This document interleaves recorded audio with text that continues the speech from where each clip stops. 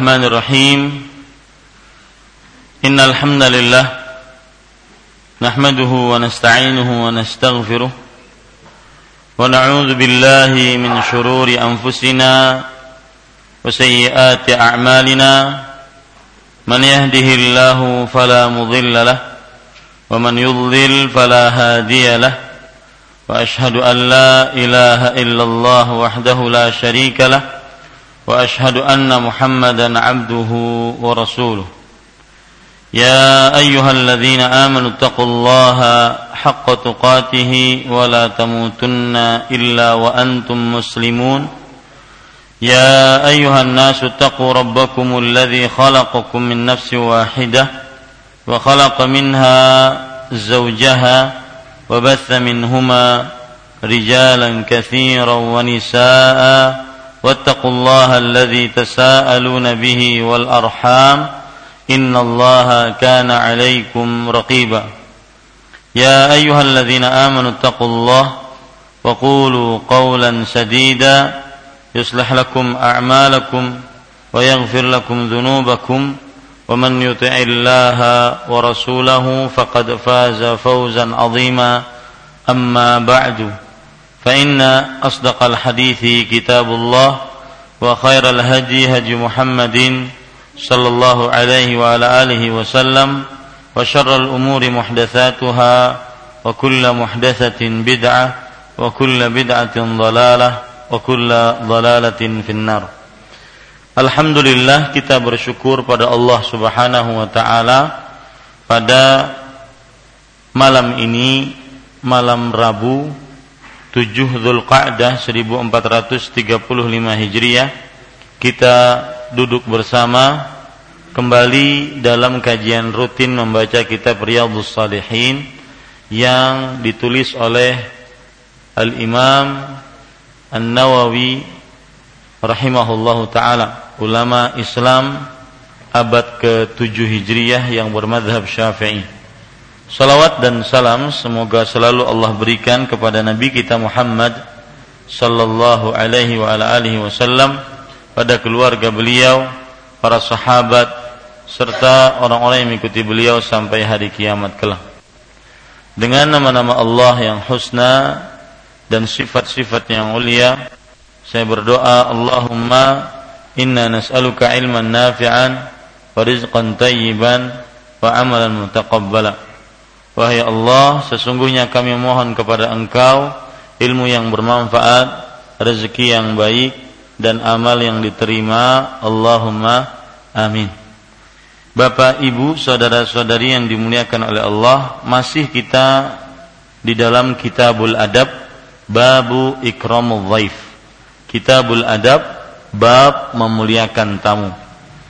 Hadis yang ke-707, wa an Abi Shuraih Khuwailid bin Amr al-Khuzai radhiyallahu anhu qala sami'tu Rasulullah sallallahu alaihi wa ala alihi wasallam yaqul man kana yu'minu billahi wal yawmil akhir falyukrim dhaifahu jaizatahu.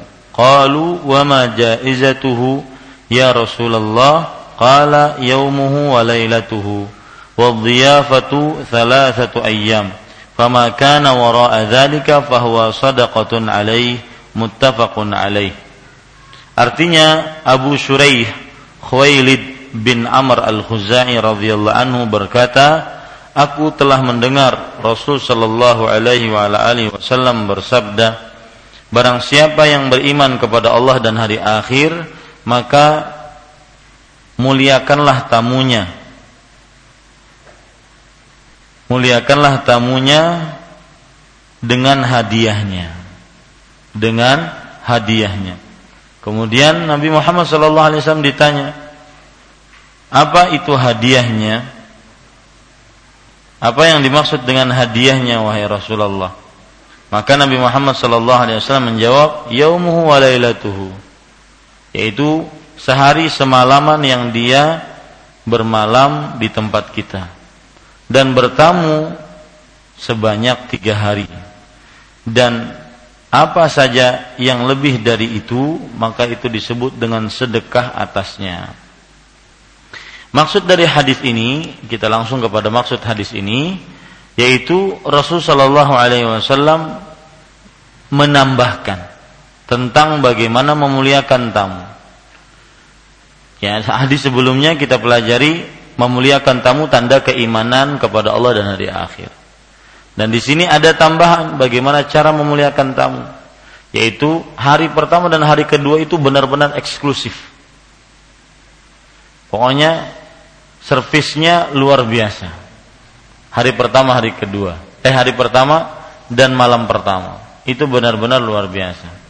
Dan bertamu, dalam hadis ini Nabi Muhammad SAW menyebutkan selama 3 hari 3 malam. Itu batas yang namanya orang bertamu.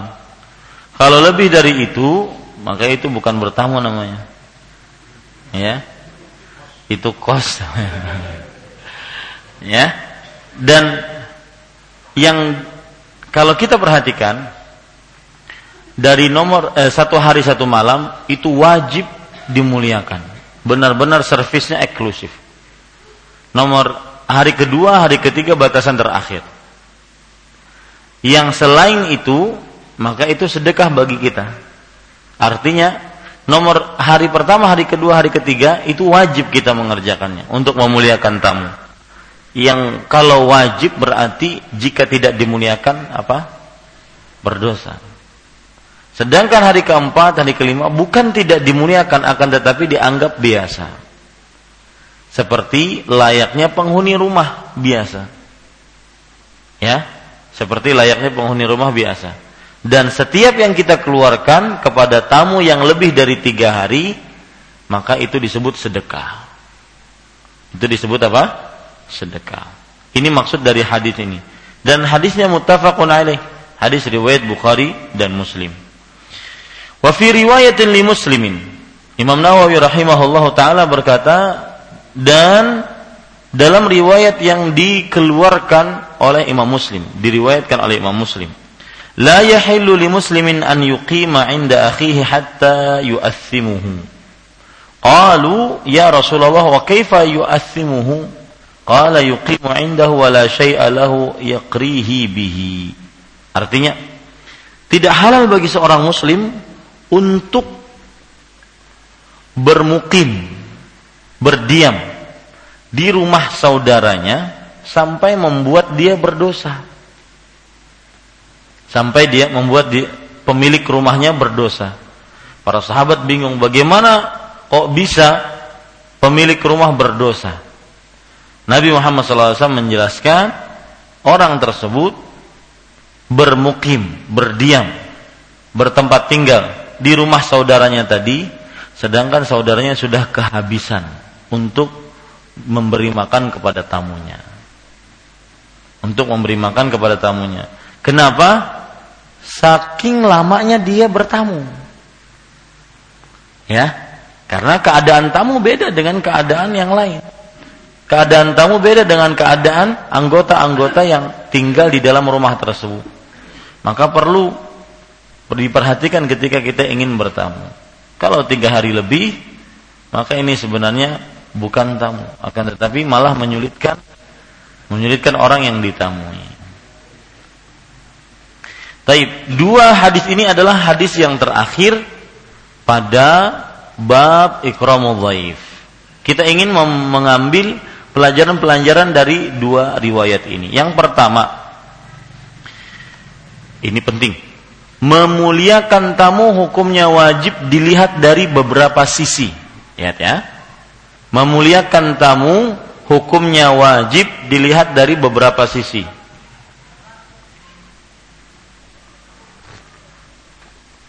Yang pertama, perintah untuk memuliakan tamu.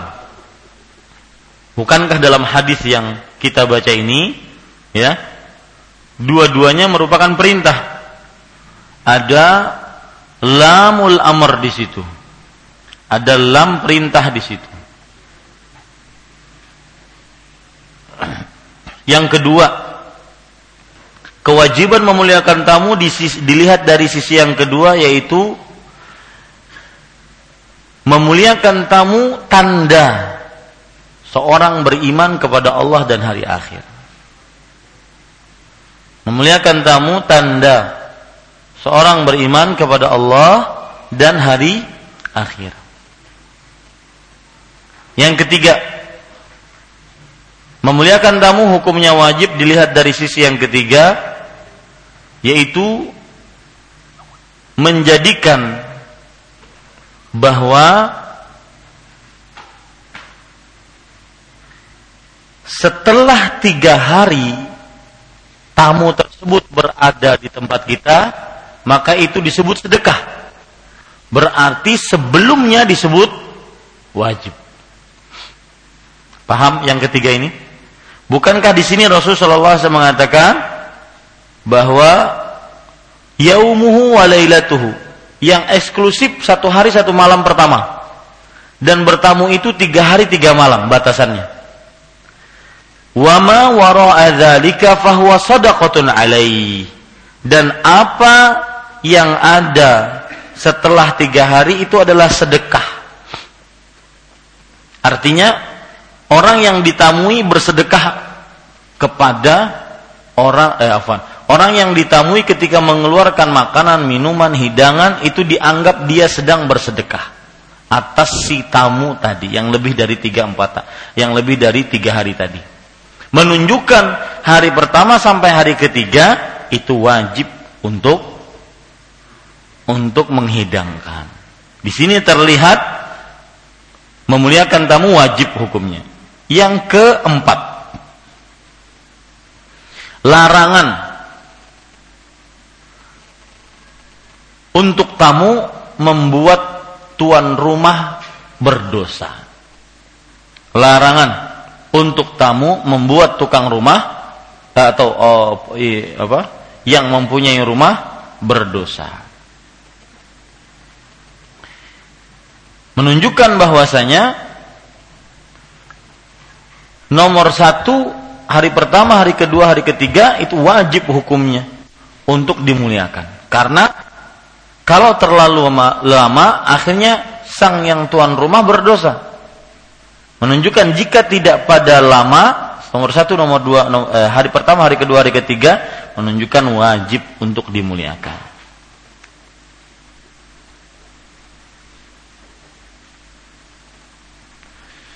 Para ikhwan yang dirahmati oleh Allah Subhanahu wa taala, pelajaran selanjutnya yang kita bisa ambil dari hadis ini, kalau tadi itu satu pelajaran ya, memuliakan tamu wajib hukumnya dilihat dari beberapa sisi, 1, 2, 3, 4. Pelajaran yang kedua yaitu lama waktu bertamu sebanyak 3 hari 3 malam. Berarti yang lebih dari 3 hari itu hanya kemurahan tuan rumah. Artinya, kalau hari keempat masih bermalam, tidak diberi makan tuan rumah, tidak berdosa sang tuan rumah. Ayo pian. Ya. Tidak berdosa. Ya, karena disebut sedekah oleh Rasulullah sallallahu alaihi wasallam. Ya, masih mending dikasih kamar kamu. Nah, ada dulu waktu saya masih di Saudi, orang-orang Syiah Rafidhah yang sering menghina Nabi, menghina para sahabat Nabi, yang menghina istri-istri Nabi, mereka mempunyai kampung tersendiri. Kalau di sini kan kelurahan pengurus dalam. Nah, anggap saja di sana kelurahan namanya kelurahan Qatif. Ya, kelurahan Qatif atau kabupaten Qatif. Ini disebut sebagai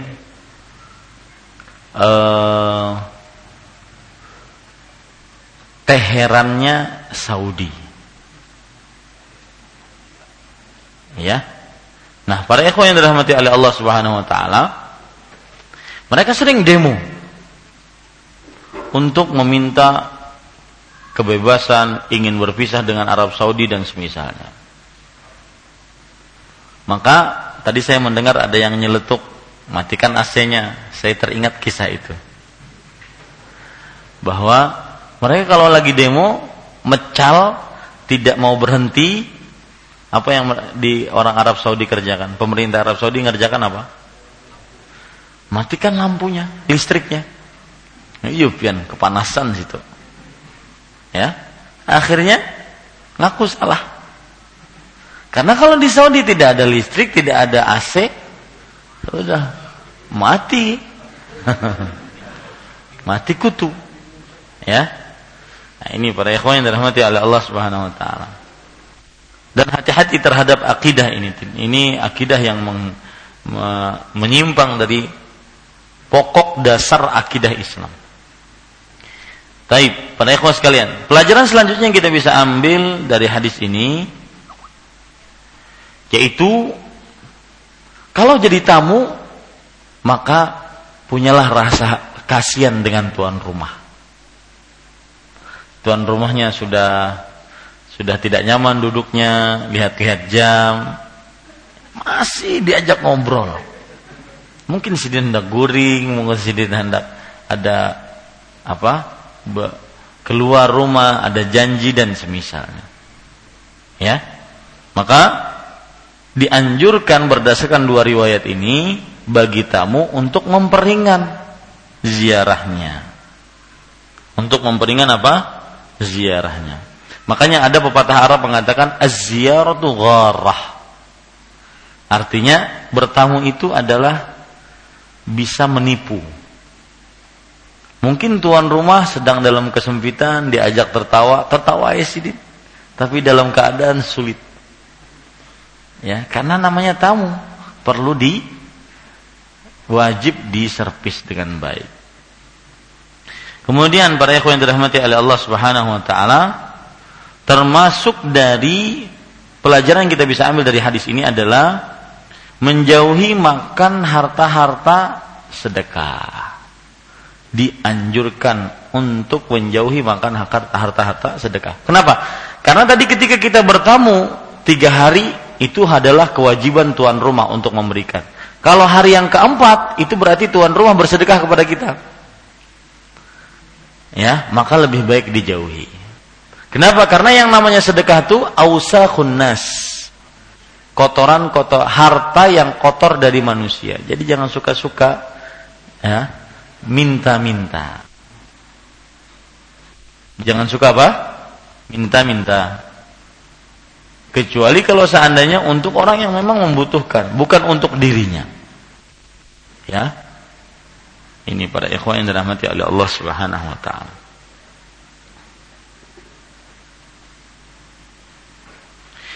Kemudian kita baca kepada bab yang baru dan kita bersyukur kepada Allah bisa menyelesaikan bab ikramul dhaif. Itu adalah kemudahan dan kekuatan dari Allah Subhanahu wa taala. Kita pada bab yang baru, bab 95. Bab istihbabit tabsyir wa tahni'ati bil khair. Bab anjuran memberikan kabar gembira dan ucapan selamat dengan kebaikan. Ini adab seorang muslim. Apa maksud dari bab ini? Maksud dari bab ini adalah kita sebagai seorang muslim mempunyai adab, ya, yaitu memberikan kabar gembira kepada sesama muslim dan memberikan selamat, ucapan selamat dengan kebaikan kepada sesama muslim. Ya, jangan malah ditakut-takuti sesama muslimnya. Misalkan ada orang yang sakit, masuk rumah sakit, kemudian datang dijenguk. Kawan ulun sakit kayak ini 3 hari selesai sudah. Itu pengalaman kawan panglah, mudah-mudahan pian kada. Nah, ini tidak benar ya. Ya, tetapi lihat hadis Rasul sallallahu alaihi wasallam, kalau menjenguk orang sakit atau mendengar kabar orang sakit, la ba'as, tahur insyaallah. Jadi kalau kita pakai logat bahasa Arab itu, la ba'as, enggak mau apa itu. Bersih insyaallah. Nah, seakan-akan memberi kabar apa? Kabar gembira. Ini adab seorang muslim, bukan malah menakut-nakuti. Ya, bukan malah menakut-nakuti. Hah? Pian berumah di pengurus dalam kah? Pian. Karena nyaman tuh Bang sudah. Nah, ini tidak, ya. Tidak seperti ini. Apa dalilnya? Imam Nawawi rahimahullahu taala berkata, Allah berfirman. Qala Allah taala, "Fabashshir 'ibad alladzina yastami'una al-qaula fayattabi'una ahsana." Maka kabarilah dengan kabar gembira hamba-hambaku, orang-orang yang mendengarkan ucapan dan mengikuti yang paling baik dari ucapan tersebut. Bapak Ibu saudara-saudari yang dimuliakan oleh Allah Subhanahu wa taala, ini disebutkan oleh Allah dalam surah Az-Zumar ayat 17-18. Pada ayat ini Allah Subhanahu wa taala memerintahkan kepada Nabi Muhammad sallallahu alaihi wasallam untuk memberikan kabar gembira. Ini mautinus syahid kata orang Arab. Ini inti pendalilannya. Kabar gembira kepada hamba-hamba Allah yang telah memilih jalan yang benar, yaitu orang-orang yang mendengar Islam dan mengikuti yang paling baik dari Islam tersebut. Ini para ikhwan yang dirahmati oleh Allah Subhanahu wa taala. Dan ayat ini terutama Az-Zumar ayat 18 adalah ayat yang menunjukkan tentang bahwa tugas kita hanya mengikuti, bukan membuat sesuatu yang baru. Surah Az-Zumar ayat 18 ini juga salah satu dalil yang menunjukkan al-ibadatu tauqifiyah. Ibadah itu dia diam atau tidak dapat dikerjakan kecuali ada nas, dalil dari Al-Quran dan Sunnah. Kenapa? Karena lihat, kita cuma mengikuti. Alladzina yastami'una al-qaul, orang yang mendengar ucapan wahyu sabda Rasulullah, fayattabi'una ahsana, dan mengikuti yang paling baik. Mengikuti yang paling baik. Jadi tugas kita mengikuti saja. Ini kalau ditanya, apa dalil ibadah itu tidak boleh dikerjakan kecuali dengan contoh mengikuti Rasulullah? Ini surah Az-Zumar ayat 18. Kemudian ayat yang kedua, dan cara Imam Nawawi dalam kitab Riyadhush Shalihin memang seperti ini.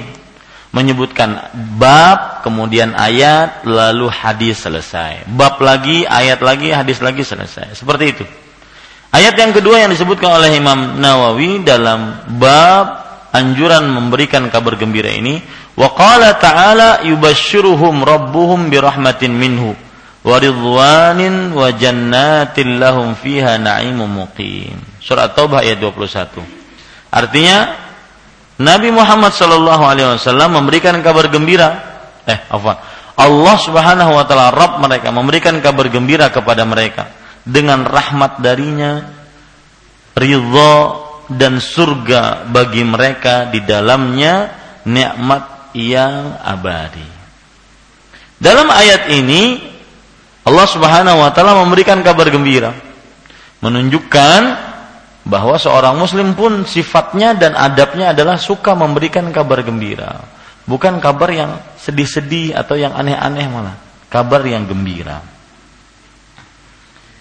Dan pelajaran yang menarik dari ayat ini juga, yaitu Allah yang memberikan kabar gembira kepada orang-orang beriman mendapatkan 3 hal: rahmat, keridhaan Allah, dan surga. Rahmat, keridhaan Allah dan surga. Dan ini yang sangat kita butuhkan di dunia dan di akhirat. Kemudian dalil yang ketiga yang dibawakan oleh Imam Nawawi rahimahullahu ta'ala tentang memberikan kabar gembira, yaitu surat Fussilat ayat 30. Allah Subhanahu wa ta'ala berfirman, wa abshiru bil jannati allati kuntum tu'adun. Berikanlah kabar gembira dengan surga yang dijanjikan untuk kalian. Nah, di sini menunjukkan kabar gembira. Jadi apa yang ada dalam Al-Quran kita adopsi. Allah Subhanahu wa ta'ala memberikan kabar gembira, maka kita pun menjadikan itu adab kita sebagai seorang hamba Allah. yaitu suka memberikan kabar gembira. Ya, jangan suka sedikit-sedikit memberikan kabar yang sedih, kabar yang menakut-nakuti, tetapi kabar gembira. Maka kadang-kadang di depannya ada trik, ulun kada menakut-nakuti panglah. Nah, ini sama ini. Ya. Lebih baik, nah makanya salah satu adab ketika seorang diminta untuk takbir ru'yah. Takbir mimpi. Boleh enggak mentakbir mimpi? Menafsirkan mimpi boleh dalam Islam? Boleh. Ada dalilnya dari Al-Qur'an, Nabi Yusuf, kemudian juga Nabi Muhammad SAW dalam hadis-hadisnya. Ya, diperbolehkan. Tetapi tidak semua orang boleh melakukannya. Kenapa? Karena nanti salah. Ya, seperti misalkan ilmu dalam menafsirkan mimpi, di antaranya kalau mimpi itu buruk, dia tidak mau memberitahu kepada yang bermimpi. Misalkan ulun bermimpi bahwasanya melihat orang-orang yang tawaf di Ka'bah itu semua pada dalam keadaan, mohon maaf, telanjang. Maka pada saat itu orang yang ahli takbir mimpi, maka dia mengatakan, banyak-banyak istighfar, semoga tidak terjadi sesuatu dan Allah Subhanahu wa taala semoga menjaganya. Seperti itu. Ini tidak, malah bukan ditakut-takuti, ya, tetapi diberikan solusi agar beristighfar, berdoa yang terbaik dan semisalnya. Ini adab seorang muslim, ya.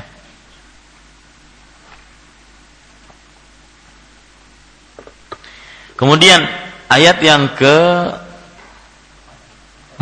surat As-Saffat ayat 101. Allah Subhanahu wa taala berfirman, "Fabasyarnahu bighulamin halim." Maka kami berikan kabar gembira kepada Nabi Ibrahim, mendapatkan anak laki-laki yang halim. Halim itu apa?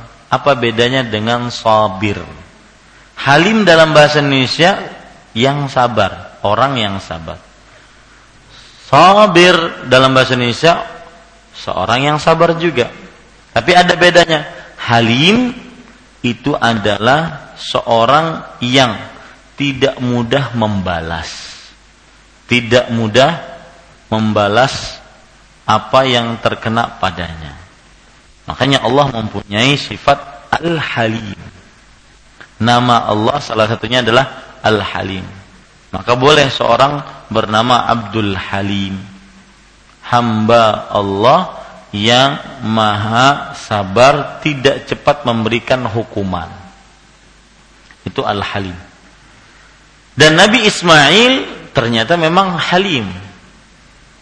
Buktinya halimnya Nabi Ismail apa? Ketika ingin disembelih, ya, beliau mengatakan, "Ya abatif al ma tu'mar, satajiduni insyaallah minas sabirin." Wahai bapakku, kerjakan apa yang diperintahkan padamu. Engkau akan mendapati aku termasuk orang-orang yang sabar. Sabar di sini tidak cepat menolak, tidak cepat memberikan balasan. Bukan hanya sekedar menahan, tapi tidak cepat memberikan balasan. Kemudian dari ayat ini juga kita bisa ambil pelajaran bahwa apabila seorang yang mendapatkan anak disunnahkan untuk memberitahukan kepada khalayak ramai sebagai bentuk kabar gembira. Memberitahukan kepada khalayak ramai sebagai bentuk apa? Kabar gembira. Jadi tidak mengapa, alhamdulillah telah lahir anak kami yang keempat, namanya si ini, kemudian dengan lancar dan juga sehat. Semoga menjadi anak yang saleh, baik dan qurratu ain. Nah, ini para ikhwah sekalian. Jadi boleh, dalilnya ini, boleh memberikan kabar gembira. Surat As-Saffat ayat 101. Kemudian Bapak Ibu saudara-saudari yang dimuliakan oleh Allah Subhanahu wa taala, selanjutnya yaitu disebutkan pada ayat yang kelima surat Hud ayat 69 pada bab ini. Walaqad ja'at rusuluna Ibrahim bil busyra. Dan sungguh telah datang utusan-utusan kami kepada Nabi Ibrahim dengan kabar baik. Yang datang ini adalah para malaikat sebagai utusan-utusan Allah Subhanahu wa taala dengan kabar baik. Nah, ada pelajaran yang menarik antara utusan dengan kabar. Kita ketika ingin mendakwahi orang lain, menasihati, menyampaikan agama Islam ini, maka jangan lupa metode yang diajarkan oleh Al-Quran dan hadis Rasul Sallallahu Alaihi Wasallam. Di antaranya ini, memberikan kabar gembira. Ya, barang siapa yang mengamalkan ini maka akan mendapatkan itu. Barang siapa yang mengamalkan ini akan mendapatkan itu. Tapi jangan lupa bahwasanya kita patut untuk memberikan kabar gembira, tapi jangan terlalu terlena dengan kabar gembira tersebut. Karena jika tidak dibarengi dengan kabar atau peringatan keras, maka akan meremehkan dosa. Baik, para ikhwan yang dirahmati oleh Allah Subhanahu wa taala, ayat yang selanjutnya yaitu surat Hud ayat 71. Allah Subhanahu wa taala berfirman, "Wa imra'atuhu qa'imatun fadhahikat fabasyarnaha bi Ishaq wa min wara'i Ishaq Ya'qub." Dan istri Nabi Ibrahim berdiri sambil tertawa. Maka kami berikan kabar gembira kepada istrinya Nabi Ibrahim yang mana ia akan mendapatkan Ishaq, dan dari Ishaq nantinya turun Nabi Ya'qub. Dalam ayat ini Allah Subhanahu wa taala memberitahukan bahwa orang-orang yang datang kepada Nabi Ibrahim memberitahukan kepada beliau tentang hancurnya kaum Nabi Lut. Hancurnya kaum Nabi Lut. Dan istri Nabi Ibrahim yaitu Sarah, beliau bangun mengurus akan keperluan Nabi Ibrahim. Lalu Sarah pun tertawa sebagai bentuk kegembiraan tentang hancurnya kaum Nabi Lut. Ya jelas dihancurkan oleh Allah. Apa salah kaum Nabi Lut? Homoseksual dan lesbian. Ya, mendengar hancurnya kaum Nabi Lut, istrinya Nabi Ibrahim yang bernama Sarah tertawa gembira dengan hancurnya orang-orang yang dimurkai oleh Allah. Kemudian para ikhwan yang dirahmati oleh Allah Subhanahu wa taala,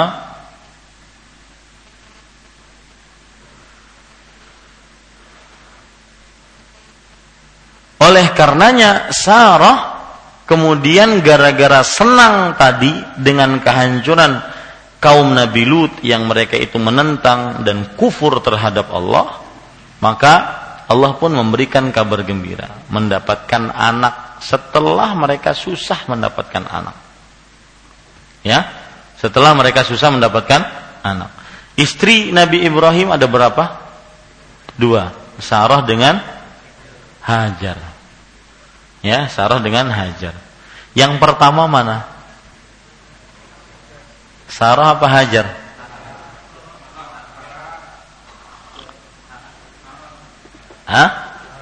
Sarah. Yakin? Ikhtalafal ulama. Para ulama berbeda pendapat antara Sarah dan Hajar. Sarah istri asli. Ya, makanya tidak dapat anak, sedih. Maka Nabi Ibrahim pun menilik kepada Hajar. Ya.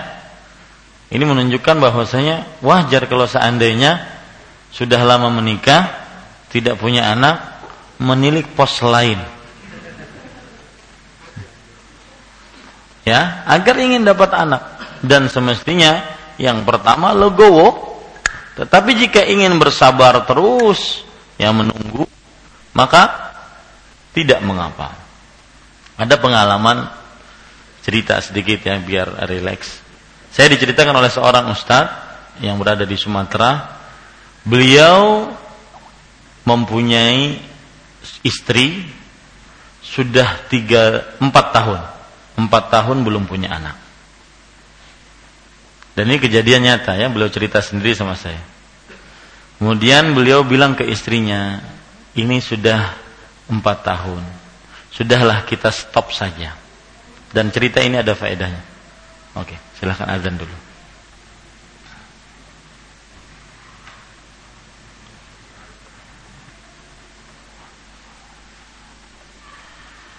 Ya, kita lanjutkan. Ada sebuah cerita yang menarik insyaallah taala dan banyak mempunyai faedah.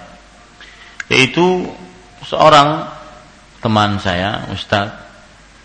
Beliau sudah 4 tahun menikah belum punya anak. Kemudian beliau bilang kepada istrinya, sudahlah. Setelah ini kita sudah tidak usah membicarakan hamil lagi, kemudian anak lagi. Kita hanya pasrah pada Allah Subhanahu wa taala. Kalau seandainya tahun kelima belum dikasih juga, maka mohon maaf. Mungkin saya akan mencari yang lain. Sang istri pasrah kepada Allah Subhanahu wa taala. Rupanya selama dari tahun pertama sampai keempat itu selalu setiap bulan stres. Kenapa? Kapan haid stres. Tidak bisa mewujudkan keinginan suami. Akhirnya ketika bersandar kepada Allah Subhanahu wa taala, 1 tahunan penuh tersebut tidak ada pembicaraan ingin hamil, ingin punya anak, harus treatment ini, harus itu. Tidak. Hanya bersandar kepada Allah, jika dikasih walhamdulillah. Maka tahun kelima datang pas bulan Ramadan, istrinya hamil. Lihat, bersandar kepada Allah Subhanahu wa taala. Dan ini sesuai dengan apa yang disebutkan oleh Imam Ibnu Qayyim rahimahullah, atau ya, kalau tidak salah Al-Hafidz Ibnu Rajab Al-Hambali. Beliau mengatakan, "Innal karba idza ishtadda wa tanaha wa ta'azama."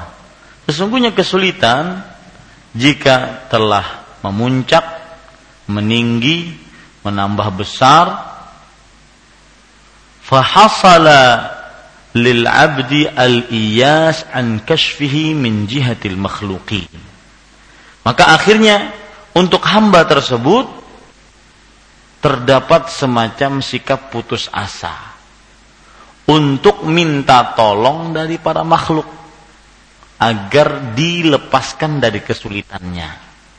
Ini pelajaran berarti bagi orang-orang yang sering bersandar kepada para makhluk. Ya.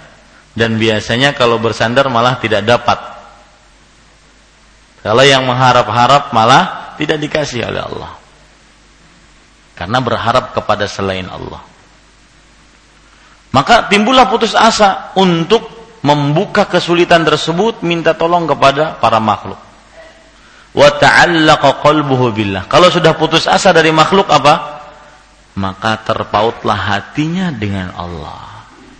Lihat ya, yang punya kesempitan, yang punya penyakit, yang punya musibah, yang punya kesusahan hidup, problematika hidupan, maka bergantunglah kepada Allah. Kalau sudah bergantung kepada Allah, wa man tawakkala alaihi fahuwa kafi. Barang siapa yang bertawakal kepada Allah, maka Allah yang akan mencukupkannya. Kemudian beliau menyebutkan ayat, "Man yatawakkal 'ala Allah fahuwa hasbuh." Barang siapa yang bertawakal kepada Allah, maka dialah yang menjadi, Allah lah yang menjadi pencukupnya. Sama seperti kawan saya tadi, sudah bertawakal kepada Allah, Allah lah yang menjadi pencukupnya. Di sini rahasia kenapa amalan agar dapat harta, dapat anak, kemudian usaha lancar, banyak istighfar. Kenapa?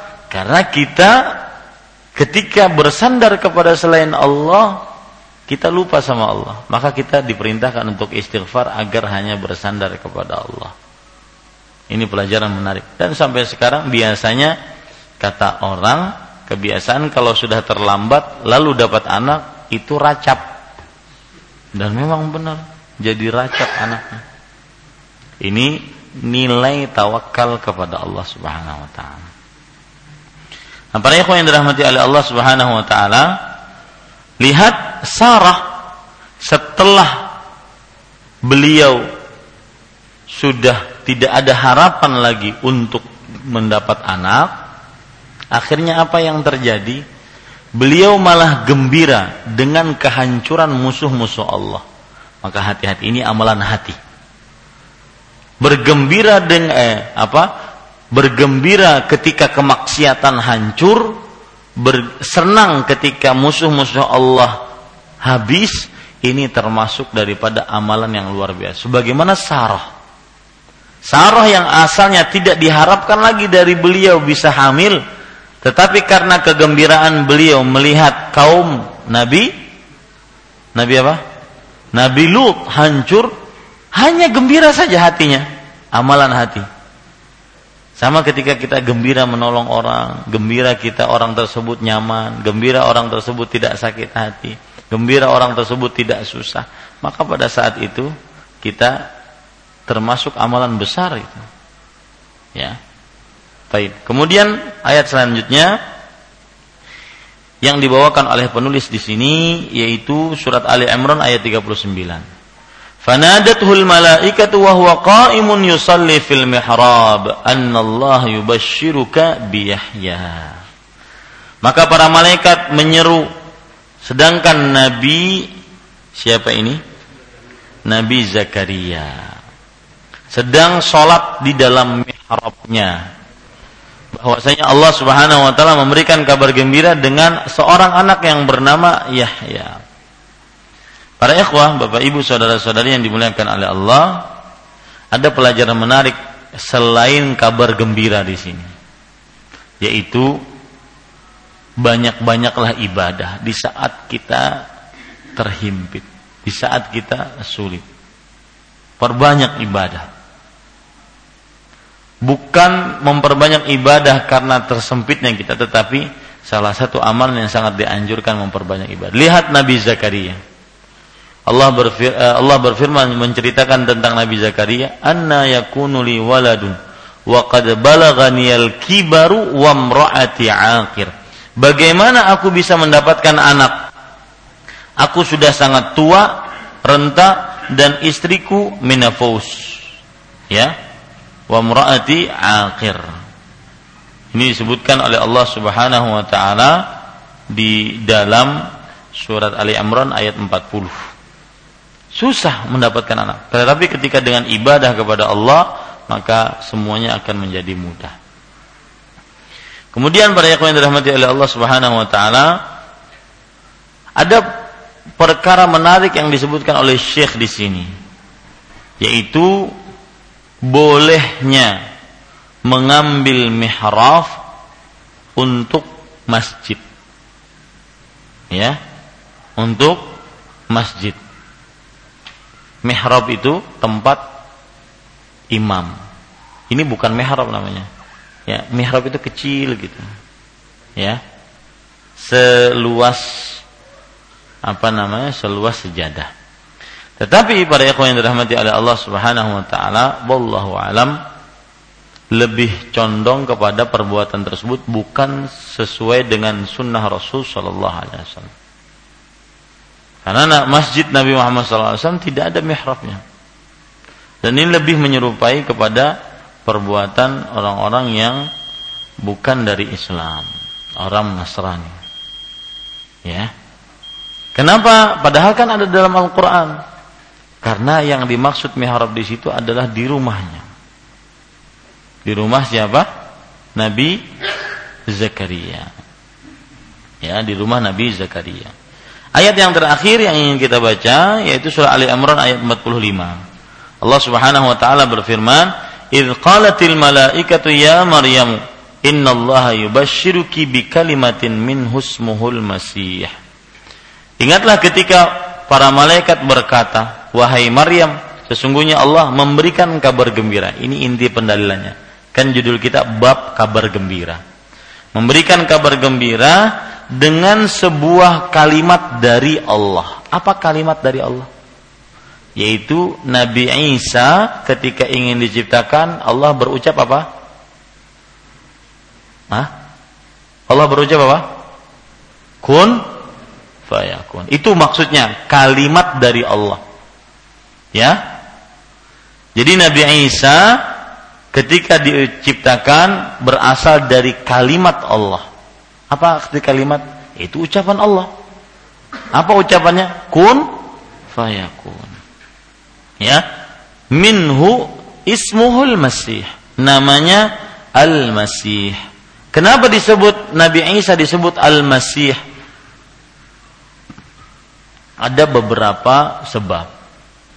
Al-Masih artinya adalah beliau yang akan menaklukkan atau menjadi pemimpin dunia ketika beliau turun di akhir zaman dan menaklukkan seluruh daerah-daerah. Itu yang pertama. Karena arti Al-Masih itu berjalan ke tempat-tempat. Arti Al-Masih yang kedua yaitu Nabi Isa kenapa dinamai Al-Masih? Karena beliau diangkat oleh Allah, kemudian nanti di akhir zaman diturunkan oleh Allah menjadi pemimpin Islam. Ya, ini para ikhwan yang dirahmati oleh Allah Subhanahu wa taala. Ya, kalau kita perhatikan dari mulai surat As-Saffat ayat 101, kemudian surat Hud ayat 69, surat Hud ayat 71, kemudian surat Ali Imran ayat 39, surat Ali Imran ayat 45. 5 ayat ini merupakan dalil apabila orang mendapatkan anak, diberikan rezeki oleh Allah dengan kelahiran anak, maka diperintahkan untuk memberikan apa? Kabar gembira. Dalilnya 5 ayat ini. Ya. Taib. Kita salat dulu. Sallallahu Nabi Muhammad walhamdulillahi rabbil alamin. Habis Isya langsung pertanyaan jika ada pertanyaan. Nah. Wassalamualaikum warahmatullahi wabarakatuh.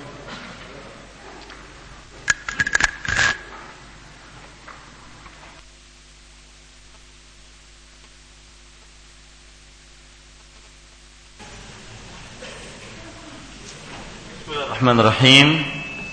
Alhamdulillahirabbil alamin. Sallallahu sallam wa baraka ala abdihi wa rasulihi nabiyina Muhammad wa ala alihi wa sahbihi ajma'in. Amma ba'du.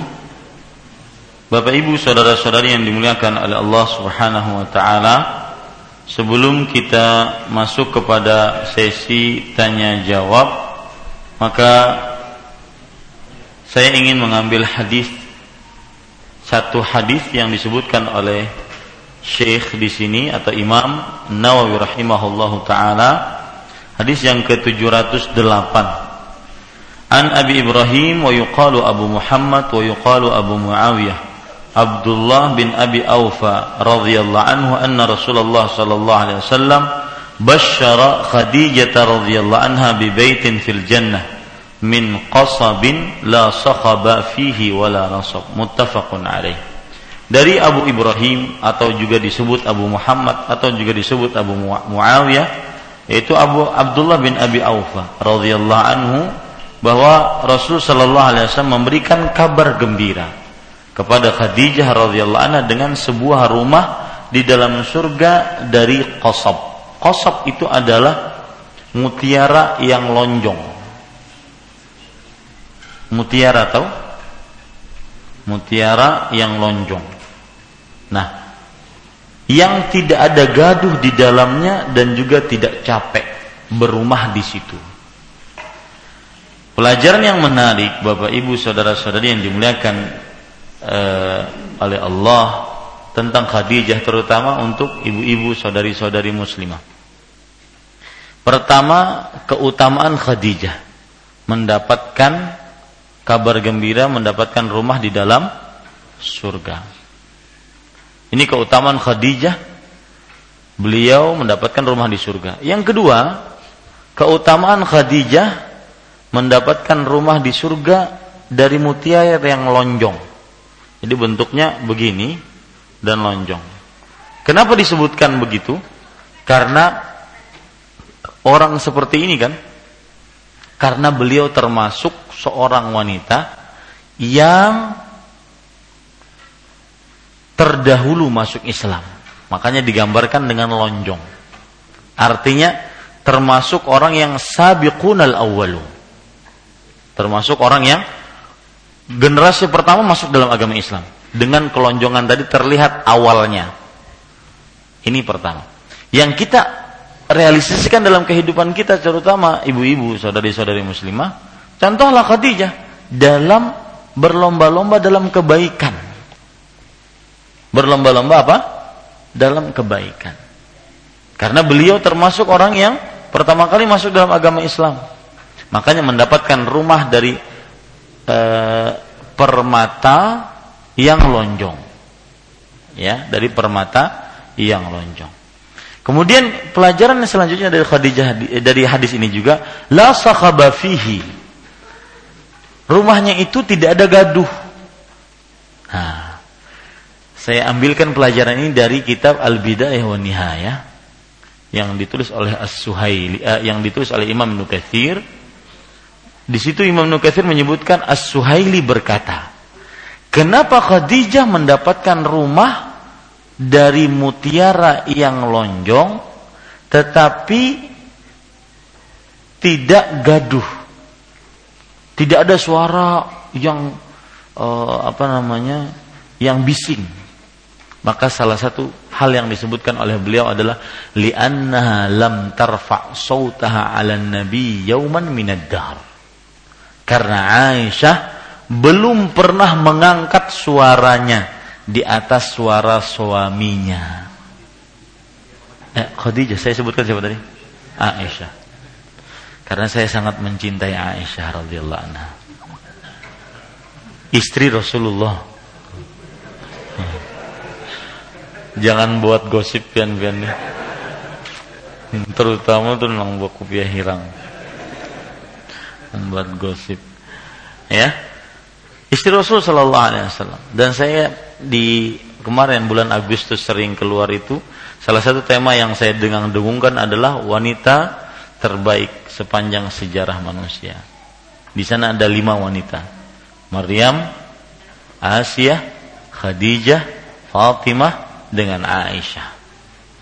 Dari 5 ini sampai sekarang saya masih beranggapan Aisyah yang paling utama dibandingkan Khadijah, Maryam, Asiyah, kemudian Fatimah radhiyallahu anha, tanpa mengurangi kedudukan mereka yang berempat itu.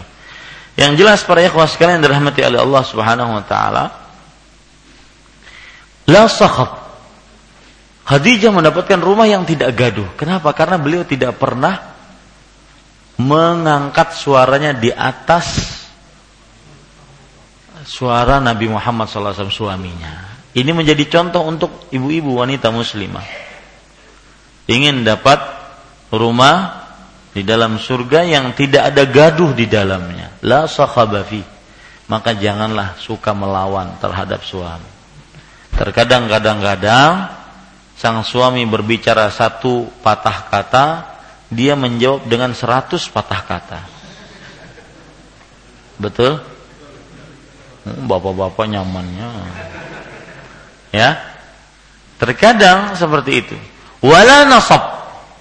Dan tidak punya rumah tersebut tidak membuat beliau capek. Meskipun lonjong tapi tidak membuat capek. Kenapa? Karena Khadijah lam tut'ibhu yauman. Tidak pernah membuat capek suami. Tidak pernah membuat sangkal suami, kesal suami. Ya. Ini para ikhwah sekalian dirahmati oleh Allah. Bukan berarti di sini suami tidak punya kewajiban harus berbuat baik kepada istri, harus sopan terhadap istri, ya, harus jaga perasaan terhadap istri. Kadang-kadang tidak jaga perasaan, seharianan sudah di luar rumah, habis itu sampai di rumah guring pulang.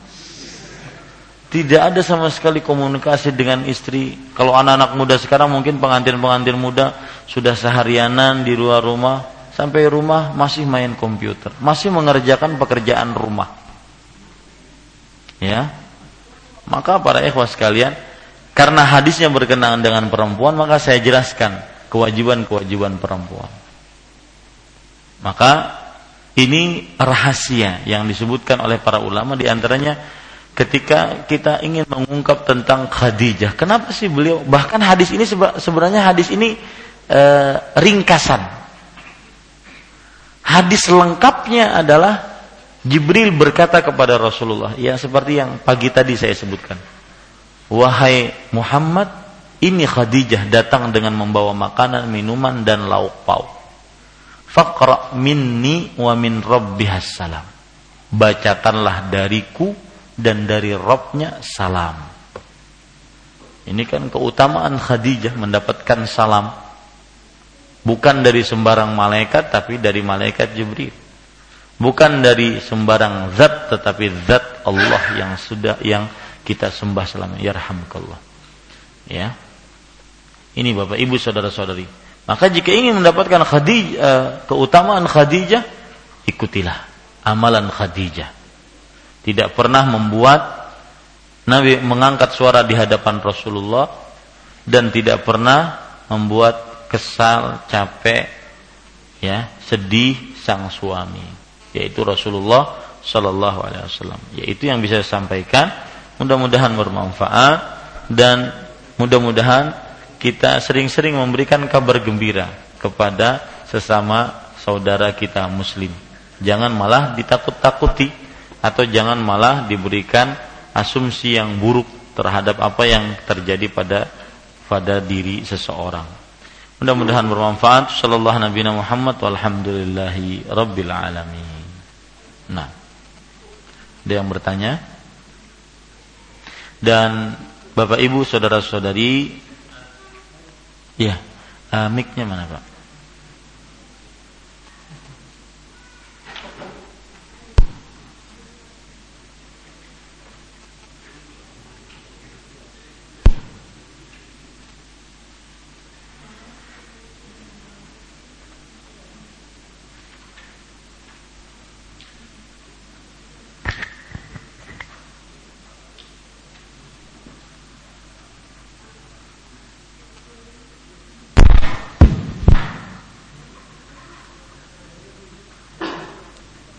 Ya. Terima kasih. Ini di awal-awal ceramah tadi Ustaz, masalah menerima tamu, batasan tamu tuh kan 3 hari. Yeah. Itu kalau yang tamu sekali-sekali, bagaimana kalau tamu tuh sering kadang-kadang tiap bulan keluarga tuh, bagaimana tetapkah kita melayani yang kewajiban yang 3 hari tadi? Ya. Kalau seandainya setiap bulan, maka masih ada rentan waktu. Misalkan setiap bulan datang, maka tetap saja batasannya tetap 3 hari. Ya. Dan disitulah diuji akan kesungguhan kita mengamalkan sunnah Rasul Sallallahu Alaihi Wasallam. Tetapi di sana ada tamu-tamu yang memang eksklusif, Pak. Tamu yang jarang kita ketemu, ya, tamu yang memang kita hormati. Nah, ini tentunya berbeda suguhan kita terhadap tamu tersebut. Ya, demikian. Wallahu a'lam. Nah, ya Ustaz, dari BBM Ustaz. Sini Ustaz. Ya, sini. Assalamualaikum warahmatullahi wabarakatuh. Waalaikumsalam. Dari Ibu Sri di Palembang. Afwan, Ana mau bertanya, nanti di akhir zaman Nabi Isa akan turun dan menghancurkan salib. Apakah orang-orang Nasrani pada saat itu akan menyadari kesalahan mereka dan masuk Islam? Tidak. Ya. Mereka sebagian tetap dalam agama mereka, dan mereka ada yang juga masuk dalam agama Islam. Kebanyakan mereka masuk dalam agama Islam, akan tetapi sebagian tidak. Karena buktinya apa? Masih ada yang mengikuti Dajjal. Dan pengikut Dajjal adalah kaum mana? Kaum Yahudi kebanyakan. Ya, wallahu a'lam. Nah, silakan. Sedikit ada yang mau saya tanyakan. Pengalaman tahun 2009 ketika itu saya pergi ke kampung halaman istri saya di Sukabumi. Di kampung itu saya pernah sedikit terlibat diskusi dengan seseorang, dan diskusi itu dia mengatakan begini, ini kaitannya dengan menyampaikan kabar gembira ya, dan bagaimana merespon kabar gembira itu. Dalam diskusi itu dia pernah berkata bahwa katanya Al-Quran itu hanya sebagai produk budaya, katanya mumtasakapi istilahnya. Saya kaget. Katanya Al-Quran itu tidak lepas dari namanya unsur tangan manusia. Tapi saya katakan Al-Quran itu berbeda dengan kitab yang lain. Karena Al-Quran disebutkan sudah inna nahnu nazzalna dzikra wa inna lahu lahafizun, saya bilang. Dan tidak ada perubahan di dalam Al-Quran. Kalaupun ada yang mengatakan bahwa Utsman berani merubah-rubah isi kitab, itu sebuah kebohongan besar. Saya bilang itu hanya propaganda orang-orang yang tidak menyukai Islam. Kemudian di saat itu beberapa hari kemudian orang ini sudah saya coba ingatkan bahwa sebaiknya Anda berhati-hati dalam berbicara, karena itu sama artinya sudah meragukan Al-Quran. Bahkan dia juga mengatakan di dalam Al-Quran juga tidak sedikit yang terdapat bahasa porno. Saya bilang di surah dan di surah dan ayat berapa kalau dikatakan ada beberapa porno, ucapan Anda ini mengingatkan saya pada salah satu ucapan mantan presiden kita dulu. Dia mengatakan bahwa kitab suci Al-Quran adalah salah satu kitab suci paling porno. Saya terus terang keberatan dengan mengatakan begitu. Saya menyatakan kira-kira keislaman orang ini bagaimana, tapi hanya dalam hati. Tetapi beberapa hari kemudian terpetik berita bahwa dia meninggal dunia. Ketika dia meninggal dunia, saya hanya mengurung diri dalam kamar karena saya meragukan keislaman dia, sehingga ketika dia disolatkan saya tidak hadir. Kira-kira bagaimana tanggapan Ustadz? Patutkah saya gembira mendengar itu atau bagaimana? Dan salahkah saya ketika saya tidak menyolatkan dia? Terima kasih. Assalamualaikum warahmatullahi wabarakatuh. Waalaikumsalam warahmatullahi wabarakatuh. Ini perkataan-perkataan yang diceritakan oleh teman debat tadi, oleh teman kita dari teman debatnya itu adalah sebab salah satu yang kita sebutkan tadi pagi, taqdimul aql ala syara', lebih mengedepankan akal, logika, rasio dibandingkan syariat. Mengatakan Al-Quran adalah intaj thaqafi, hasil produk budaya Arab, ya. Jadi seperti kita ada tata bahasa Indonesia Melayu, maka itu mereka anggap Al-Quran hasil produk orang Arab, budaya orang Arab. Al-Quran tidak otentik dari wahyu Allah Subhanahu wa taala. Bahkan Al-Quran menyebutkan bahasa-bahasa yang buruk. Maka ini semua adalah sebuah kekufuran, sebuah kekafiran tanpa ada keraguan di dalamnya. Ya. Perkataan itu sebuah kekafiran, tetapi perlu diingat pelakunya tidak serta-merta langsung kafir. Tetapi kita harus ada namanya iqamatul hujjah wa intifa'ul mawani'. Artinya ada harus penegakan alasan dan juga terhalangnya sebuah penahan. Kita tanya apa sebabnya dia mengatakan seperti itu, ya. Kemudian apakah dia tidak tahu tentang firman-firman Allah yang menunjukkan keotentikan Al-Quran? Dan banyak sekali kita bisa membuktikan itu tentang keotentikan Al-Quran, bahwasanya Al-Quran itu adalah wahyu dari Allah Subhanahu wa taala. Dan Bapak Ibu saudara-saudari, saya pernah Ramadan kemarin ngobrol-ngobrol dengan Al-Ustadz Al-Fadhil Firanda Andirja hafizahullah, bahwa orang-orang liberal salah satu yang mereka dengung-dengungkan di antaranya adalah bolehnya nikah sesama jenis. Dan ternyata ketika saya korek-korek dari Ustaz Firanda yang beliau disertasinya kalau S3 itu apa? Disertasinya itu tentang liberal. Membantah liberal dari ayat suci Al-Quran dan hadis-hadis Rasul sallallahu alaihi wasallam. Mudah-mudahan jika selesai bisa diterjemahkan dalam bahasa Indonesia. Nah, ternyata ujung-ujungnya apa sebabnya mereka berasumsi seperti itu? Boleh nikah sesama jenis, padahal kita baca Al-Quran jelas sekali Nabi Lut ya disiksa, kaumnya disiksa dengan sedemikian rupa gara-gara akibat dosa itu. Salah satu sebabnya yang Bapak sebutkan tadi, perkataan lawan debat Bapak tadi, yaitu mereka tidak meyakini Al-Quran itu adalah kalamullah, firman Allah. Jadi saya sampai geleng-geleng kepala, kita waktu dulu di kampus kita dicekoki terus Al-Quran kalamullah ghairu makhluk. Al-Quran itulah wahyu Allah, firman Allah yang bukan makhluk. Ternyata faedahnya itu kita akan tegar terus berpegang Al-Quran adalah wahyu Allah. Karena ketika sudah, dan ini trik kaum liberal, kaum yang lebih mengedepankan logika, rasio, trik saja ketika Al-Quran sudah tidak otentik, dan itu kalau mereka berhasil akhirnya mereka bisa menghancurkan pondasi-pondasi Islam. Itu trik saja. Salah satu trik mereka mengatakan Nabi Muhammad SAW adalah makhluk yang pantas untuk dikritisi. Bukan hanya dia seorang nabi yang terus diagungkan, beliau adalah manusia biasa yang perlu. Ini trik saja. Karena ketika mereka sudah goal dengan itu dan kita nantinya menerima, na'udzubillah, maka itu akhirnya hadis-hadis Rasul semuanya ditolak. Nah, itu intinya. Dan perkataan-perkataan tersebut adalah sebuah kekufuran.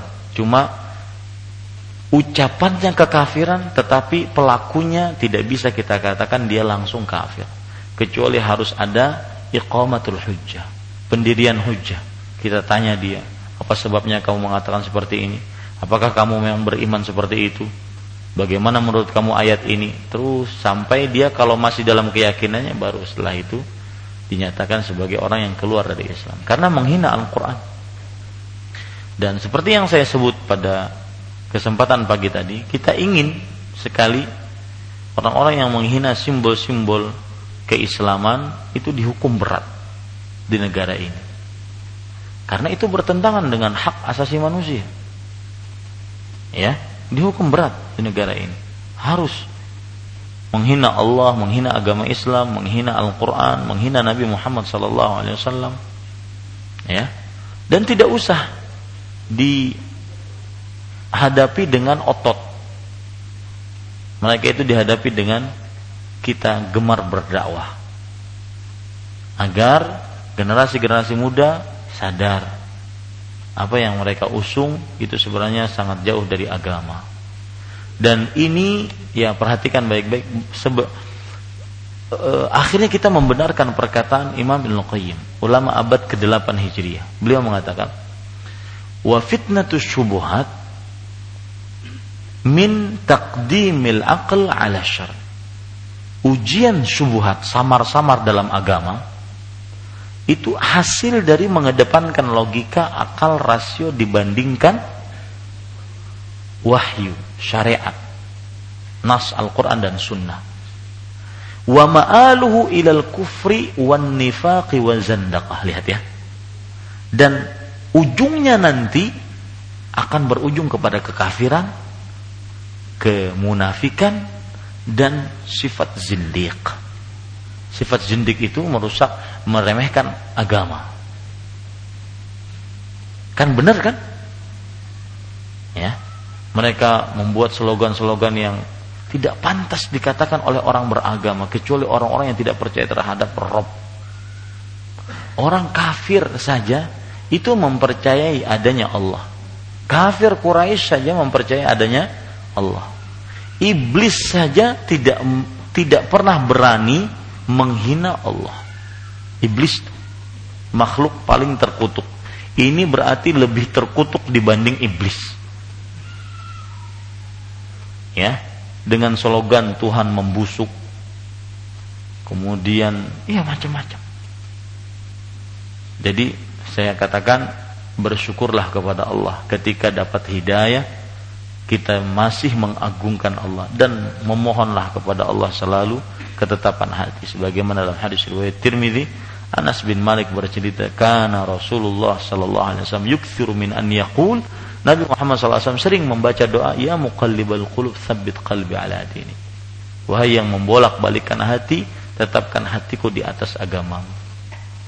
Anas bin Malik berkata, ya Rasulullah, ma aktsara min an taqul ya muqallibal qulub tsabbit qalbi ala dini. Atakhafu alaina wa qad amanna bika wa bima ji'ta bih. Wahai Rasulullah, engkau kok banyak sekali membaca doa minta ditetapkan hati. Apakah kamu wahai Rasulullah masih takut terhadap kami? Padahal kami telah beriman kepada engkau dan kepada apa yang engkau bawa. Maka Nabi Muhammad SAW menjawab, na'am, iya, innal quluba baina asbu'aini min asabi'ir rahman yuqallibuha kaifa yasha. Allah Subhanahu wa ta'ala, sesungguhnya hati-hati itu di antara dua jari jemarinya Allah. Allah bolak-balikan hati-hati tersebut sekehendaknya. Maka ini adalah sebuah hal yang sangat menyedihkan, dan itu adalah sebuah kebocoran, kecolongan ya di universitas-universitas yang berlabelkan Islam, malah tumbuh pemikiran-pemikiran seperti itu. Ini sangat menyedihkan. Kemudian adapun untuk yang sudah terjadi, ya selesai, karena Bapak sudah tidak mensolatkan, kemudian bergembira dengan kematiannya, maka kita katakan untuk perkara tidak mensolatkan itu ijtihad Bapak yang Bapak lakukan. Akan tetapi kalau seandainya kita berbicara tentang hukum fikih, maka dia harus iqamatul hujjah dulu, harus diletakkan hujjah dulu. Sebelum itu maka dia tetap dalam keadaan muslim. Adapun penyelewengan yang dia lakukan dianggap sebagai sebuah ketidaktahuan dia dan semisalnya. Tetapi sudah terjadi, ya selesai. Tetapi untuk bergembira tentang kematian orang yang berakidah yang buruk, maka ya para ikhwah sekalian dirahmati oleh Allah Subhanahu wa taala, di antara gembira dan sedih. Gembira kenapa? Karena musuh Allah dihancurkan oleh Allah. Sedih kenapa? Karena kawan se-Islam kita ternyata di akhir hayatnya dicabut hidayah dari Allah Subhanahu wa taala. Demikian. Wallahu a'lam. Yang lain? Ustaz, kalau misalnya mana nih? Ya. Masalah bertamu, gitu kan 3 hari kita muliakan tamu. Apabila tamunya itu non muslim, teman sejawat misalnya nginap di tempat kita. Apabila apa? Non muslim tamunya, apakah itu harus dimuliakan juga? Ya. Nah, terus apabila kita bertamu kepada yang non muslim, apa ada batasan-batasan tertentu yang harus ini kita lakukan? Iya. Ini dari dua sisi. Kita sebagai tuan rumah dan kita sebagai tamu, ya. Dan berkaitan dengan non-muslim. Maka Islam itu agama yang sempurna dengan segala macam makna kata sempurna. Di antaranya Islam bukan hanya mengatur hubungan sosial sesama muslim, tetapi juga sesama manusia. Dan untuk perkara memuliakan tamu, karena lafadz hadisnya umum, maka dibiarkan dia pada yang umum. Tidak boleh dibatasi, dikhususkan kecuali dengan dalil. Rasulullah sallallahu alaihi wasallam bersabda, barang siapa yang beriman kepada Allah dan hari akhir, hendaklah dia muliakan tamunya. Disebutkankah apakah Islam atau kafir? Tidak. Kapan dia sebagai tamu? Muliakan. Ya. Tentunya kafir di sini ada yang kafir musta'man, kafir mu'ahad, kafir yang kita hormati. Mereka sebagai orang yang tinggal di tengah-tengah kita dan kita jaga keamanannya. Adapun kalau kita sebagai seorang tamu bertamu di rumah orang kafir karena undangannya mungkin atau yang semisalnya, maka pada saat itu kita boleh hadir asalkan di tengah-tengah makanannya tidak diletakkan khamr. Kalau diletakkan khamr atau hal-hal yang diharamkan, maka haram kita untuk mendatangi yang yang menjadi tuan rumah, yaitu orang kafir tersebut. Wallahu a'lam. Apa dalilnya bahwa tidak boleh kita duduk di tengah-tengah meja makan yang ada khamr? Karena Rasulullah sallallahu alaihi wasallam melarang akan hal itu. Ya. Tidak diperbolehkan untuk duduk-duduk di meja makan yang diputar khamr di tengah-tengahnya atau dikelilingkan khamr pada tengah-tengahnya. Wallahu a'lam. Terakhir ya. Terakhir 2 pertanyaan Ustaz. Terakhir dong. Pertama, tentang memuliakan tamu. Kita nggak bisa melayani dia secara maksimal. Cuma kita siapkan satu buah rumah, ini makanan dan lainnya tersedia. Apakah itu juga bagian seperti memuliakan tamu? Yang pertama. Yang kedua, berkaitan dengan juga itu, dia tahu yang kita tamu itu pemilik tamu itu berduit. Bolehkah kita minta makanan yang khusus kepada mereka? Bukan bukan tuan rumah yang melayani, tapi si tamu yang minta. Tapi belum 3 hari, masih 2 hari. Makasih. Ini juga pertanyaan dari 2 sisi, sebagai tamu dan sebagai tuan rumah. Yang pertama sebagai tuan rumah pertanyaannya, yaitu apabila hanya bisa mampu menyediakan 1 kamar kah atau 1 rumah kah, ya. Sedangkan makan dan minum tuan rumah pun juga dalam kesempitan. Maka jawabannya, ya, wallahu alam, lebih baik si tuan rumah berusaha semaksimal mungkin untuk memuliakan tamu. Ya, boleh dia berhutang untuk memuliakan tamunya. Ya, tentunya dengan catatan dia nanti mampu bayarnya. Kalaupun dia tidak mampu bayar, maka jangan banyak-banyak hutangnya. Baik, yang jelas muliakan tamu semampu dia. Ya, ada pepatah Arab mengatakan al-jud bil mawjud. Kedermawanan itu sesuai dengan apa yang dimiliki. Ya, sesuai dengan apa yang dimiliki. Kalau pian hartanya miliaran, kalau memuliakan tamu 1 juta mungkin masih sedikit. Tapi mungkin sehari sekian puluh juta. Contoh itu ya. Itu maksud al-jud bil mawjud. Ya, memuliakan tamu sesuai dengan kadar kapasitas kita. Untuk pertanyaan kedua, yaitu sebagai tuan rumah, sebagai tamu, ya, sebagai tamu. Maka seorang muslim adabnya itu, ini adab yang lainnya, al-yadul ulya khairun minal yadis sufla. Tangan di atas lebih baik daripada tangan di bawah. Tidak usah meminta-minta. Ya, si tuan rumah sudah tahu ini tamu saya yang terhormat, Kak Haji Saifullah, harus dihormati. Paling minimal sate kambing. Itu. Ya. Kalau seandainya tuan rumahnya tidak paham, maka tidak juga perlu kita minta-minta. Jadi begini, perhatikan baik-baik.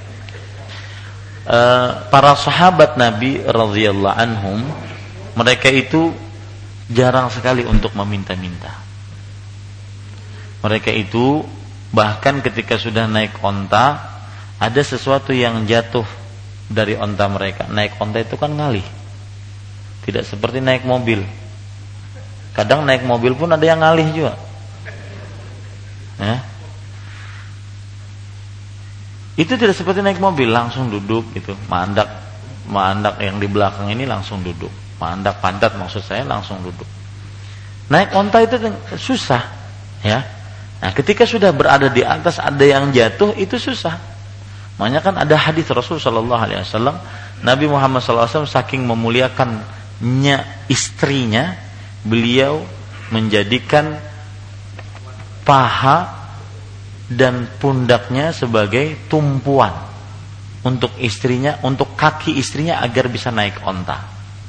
Nah, kalau sudah naik onta susah, ya, ada sesuatu yang jatuh dari onta tersebut, maka para sahabat tidak minta agar diambilkan. Nah, ini ya gengsinya mereka untuk minta-minta. Tapi kalau dikasih hadiah, ahlan wa sahlan. Ya. Kalau dikasih hadiah maka ya diterima, termasuk sunnah Rasulullah SAW. Tapi untuk minta-minta tidak. Ya, dirasakan sendiri saja. Maka Allah Subhanahu wa ta'ala, sambil kita tetap berusaha dengan yang halal, tidak meminta-minta. Wallahu alam. Nah, cukup kiranya kita cukupkan dengan kafaratul majlis. Subhanakallahumma hamdika asyhadu an la ilaha illa anta astaghfiruka wa atubu ilaik. Sallallahu nabiyana Muhammad walhamdulillahi rabbil alamin. Wassalamu alaikum warahmatullahi wabarakatuh.